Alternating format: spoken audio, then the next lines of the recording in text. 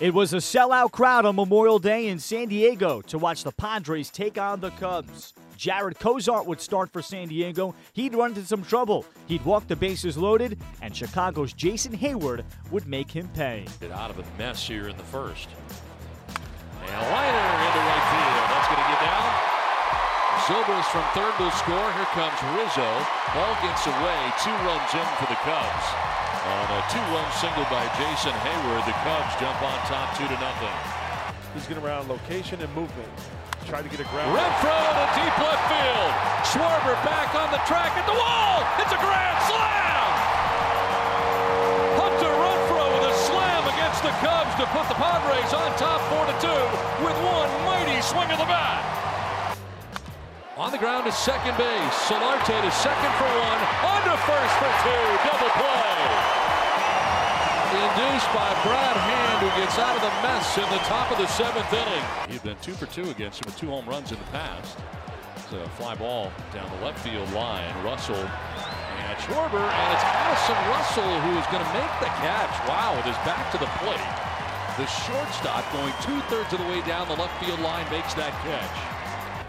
2-1. Lined and caught by Darno. It's short. The sinking liner, a step and a lunge, and Darno reels it in. 2 down. I think Chase Darno kind of amazed himself at that, because when he got it, looked like he went, wow. Flashing the leather to his right. Bauer gets the sign and the pitch. Popped up, left side. In comes Chase Darno. Padres win game 1 of the series against the defending world champion Cubs. A 1-2-3 ninth inning for Bauer, who picks up his 7th save. Grand slam in this one for Hunter Renfroe. A happy day here today for the Padres. The Padres get a 4th inning grand slam from Hunter Renfroe, and it's enough to beat the Cubs 5-2 on Memorial Day. Here's Padres manager Andy Green. He was able to get through 4 innings. I think that's the optimistic way to look at it. 5 walks through 4 innings, teetering on the edge where I got the bullpen up on the first and the 2nd inning, and then he's done after 4. That's, not ideal from a starter's perspective. Like, we got to get better depth into the ball game than that. But he was able to minimize. He was able to stay away from the big hit, able to stay away from kind of the big blow up, and able to get at least through 4 innings for us today. So you can take some positives out of it that way.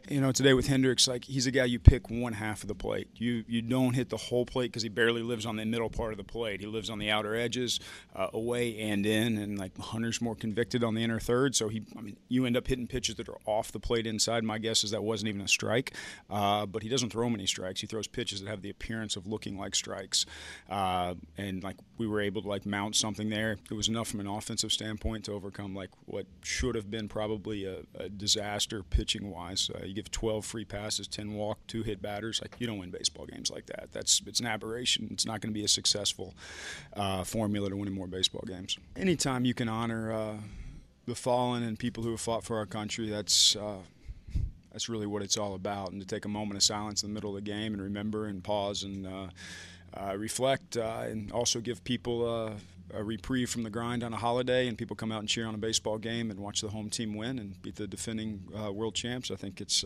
fun to wear the green. 2 teams get together again on Tuesday. Chicago throws Eddie Butler against Padres rookie Dinelson Lamet.